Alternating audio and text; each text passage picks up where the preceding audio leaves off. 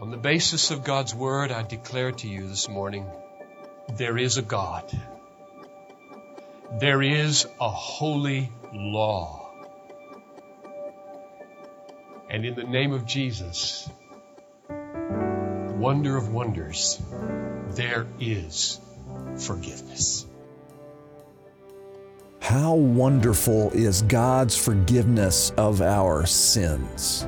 John Piper explores the wonders of forgiveness by turning to Acts 2:37-41 in this episode of Light and Truth. This sermon was originally preached at Bethlehem Baptist Church on November 25th, 1990. Now I want to hold out to you this morning a glorious hope. A hope and a news that is so good it defies all human description, exceeds all human expectation, fills the heart with unspeakable joy and glorified, as Peter called it. In verse 37, these people were cut to the heart because God had made Jesus Lord and Christ and they had killed him.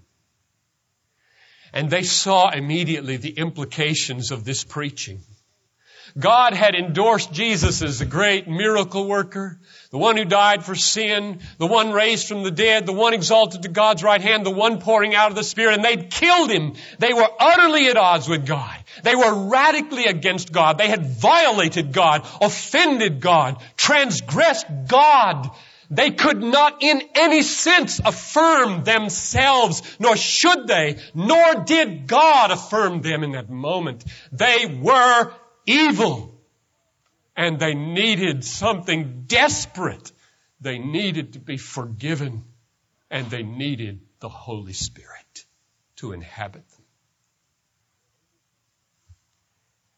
And their only hope was, might it be that this God against whom we've sinned by killing his Son could still be God and let it go? Just let it go. So I take the words of verse 40 at the end there and I apply it to you with as much urgency and as much earnestness as I know how in the American setting in which we live, which is radically relativistic. Save yourselves from this crooked generation. Be saved from this crooked generation. I just beg of you, be saved from the crookedness of this generation. And what is the essence of the crookedness and deviousness of this generation?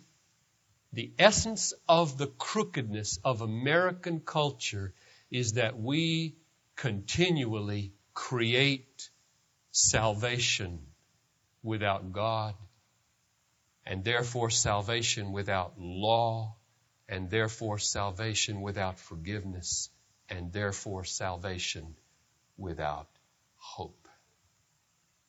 That's the deviousness from which I plead with you to wake up, because it is pervasive in the church and out of the church. Relativism, the minimizing of God's absolute character and its bearing upon our lives, is epidemic. Save yourselves from this crooked generation. On the basis of God's Word, I declare to you this morning, there is a God. There is a holy law. And in the name of Jesus, wonder of wonders, there is forgiveness.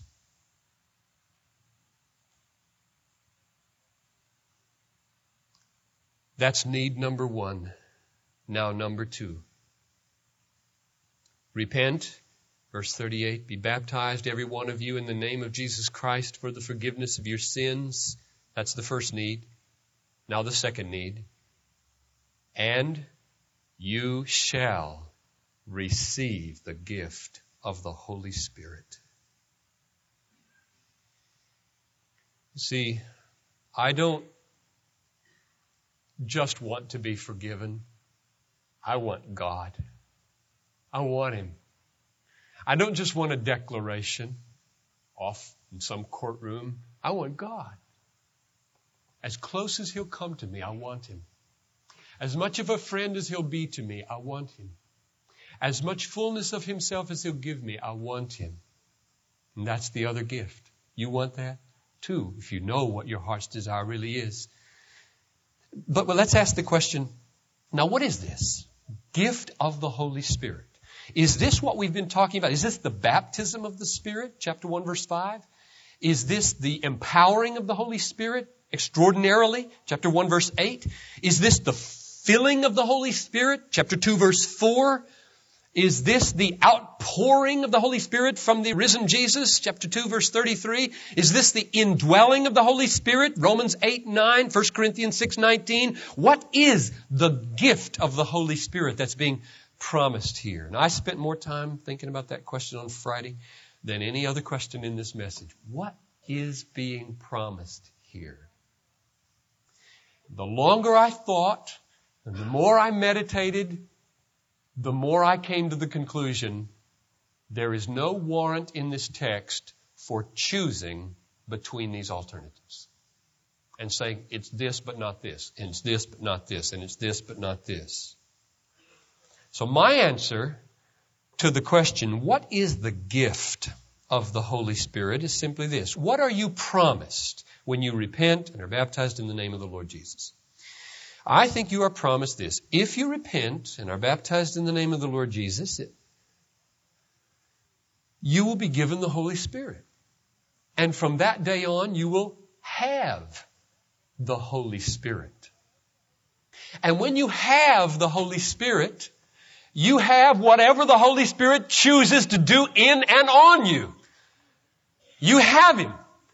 And so that maybe we could divide it into two at least, although I think they mean when you repent, when you identify yourself with Jesus Christ, you may have the assurance from that day forward that the Holy Spirit is yours as a gift to be your friend and change your life and work in and on and for you. That's one. And by implication, you may also from that day forward pray toward and expect that He will begin to empower you and give you the extraordinary blessings and clothe you with power from on high, according to Luke 24:49, that we need for world evangelization. And you may also seek Him for all the gifts that He may be pleased to give you. In other words, once you have the Holy Spirit made over to you by covenant through repentance and faith, then you may open your life to and expect and pray toward all His fullness and all His gifts. So I don't feel any constraint in this text to say, well, it has to be this, not this, or it has to be this and not that. I just think you will be given the Holy Spirit. From that day forward, He will be yours. He will dwell within you. And in His sovereign plan for you, He will gift you accordingly. He will baptize you accordingly. He will fill you accordingly. He will clothe you according to His sovereign will. And what we've been doing in these weeks, those of us who know what it is to walk with our hand in the Father's hand, glad across the bridge, are simply asking for more and more manifestations of His extraordinary blessing for the doing of more good for people in this city and around the world. Those are the two needs that they had and we had. The need for forgiveness and the need for God, the Holy Spirit, indwelling and empowering for all that they were capable of doing through Him. Now, what shall we do to get these two blessings? That's the question of verse 37. What shall we do? And the answer is given in verse 38 in two parts. Repent and be baptized, every one of you, in the name of Jesus. Now let's just take those one at a time. First, repentance, and then baptism in the name of the Lord Jesus Christ, in the name of Jesus Christ. What is repentance? This is familiar territory for many, but it's good to tell the old story again and again. First, a negative. Repentance is not merely feeling sorry for what you have done. Now, the reason I say that is because verse 37 is a description of how bad they felt, is it not? They were cut to the heart. They felt awful to be at odds with God, to have killed His Son, and they cry out, what shall we do?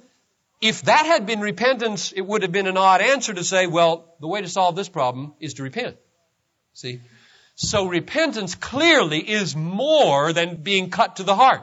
Repentance is more than feeling rotten for the bad things you've done. Repentance, I believe it's including that, but it's more than that. Repentance is following through now, recognizing where you've been heading in being at odds with God, and turning and going toward God. We all have heard, I believe, somewhere along the way that repentance means a change of mind or a change of heart that turns from the pathway of sin and disobedience and rebellion and self-reliance and swings right around 180 degrees and goes toward God. Now let me show you that in a text. In Acts 26:18, Jesus is speaking to the Apostle Paul as Paul recounts his conversion, and he describes how he's going to bring people to the experience of forgiveness. Instead of using the word repentance, he uses the word turn, and so I think you can see it's a paraphrase of repentance.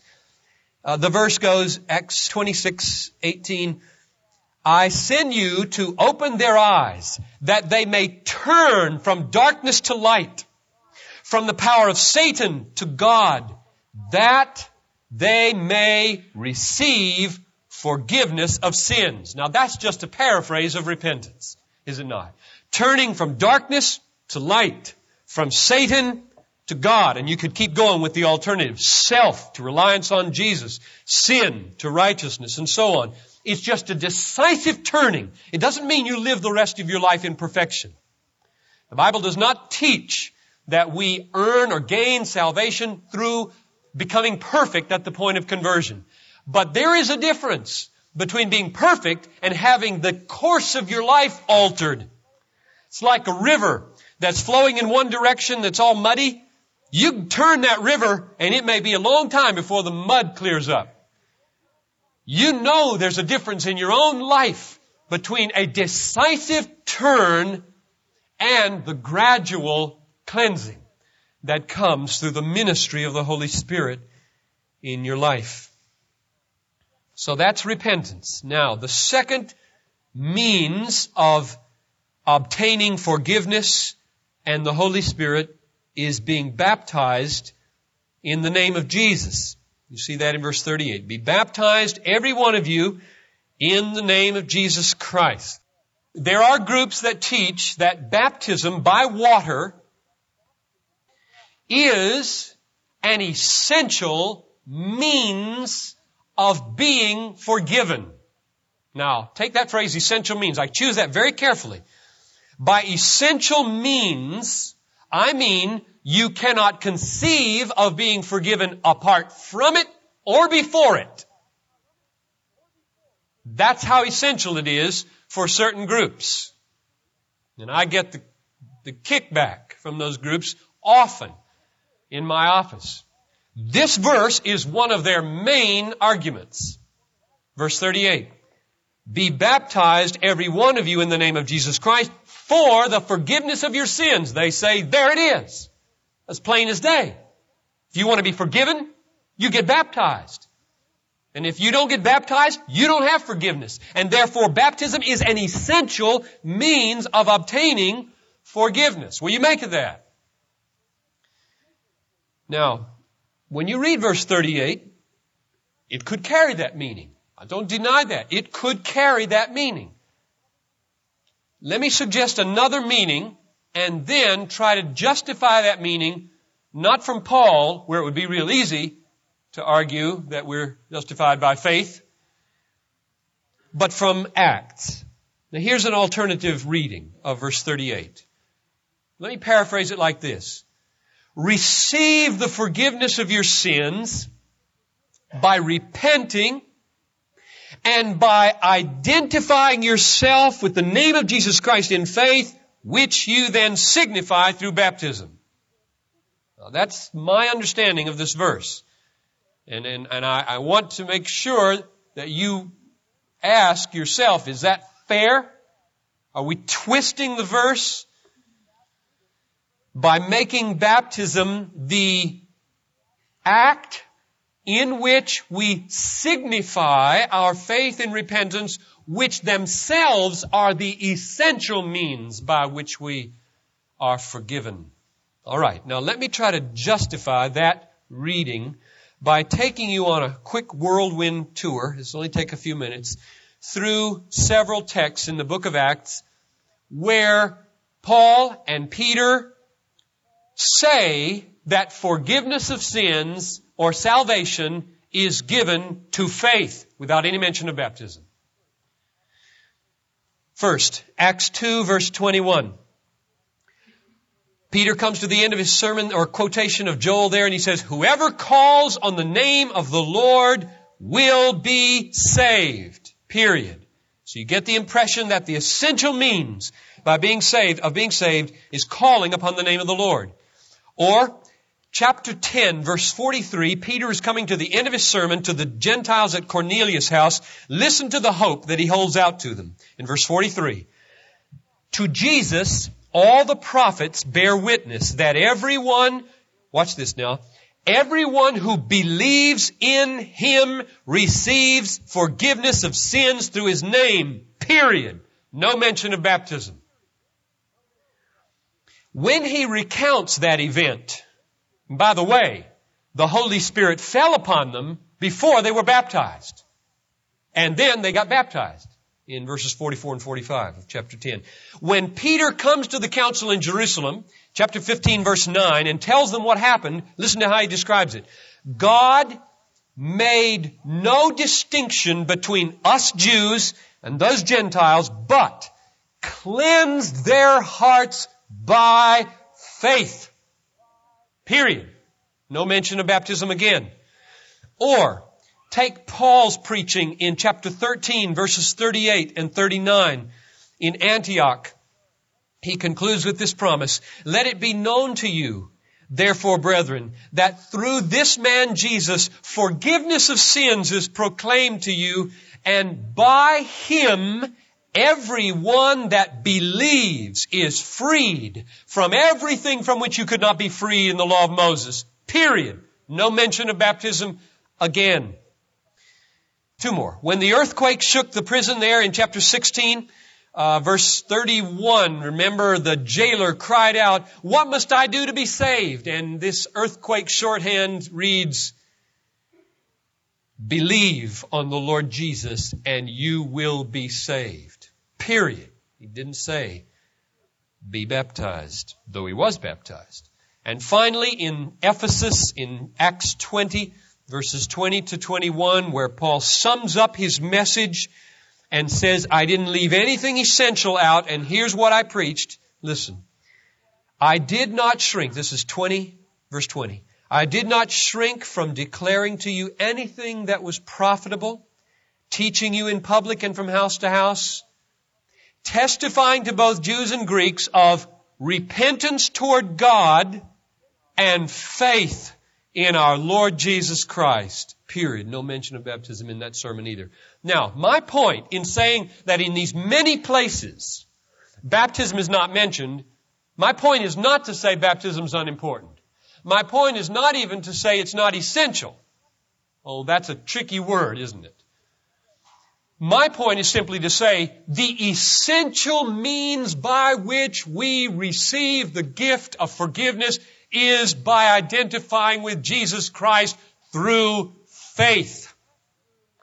And then baptism assumes its profound and proper role as the public expression and acting out of that faith and that identification with Jesus Christ as we are buried with Him in baptism and raised with Him to walk in newness of life. And our Lord Jesus commanded us, go and make disciples, baptizing them. And therefore we will baptize disciples. But we will not say that the thief hanging on the cross could not this day be with Jesus in paradise, because he had not been touched with water. Nor will we say that any baby who dies in childbirth without having the holy rites cannot go to heaven.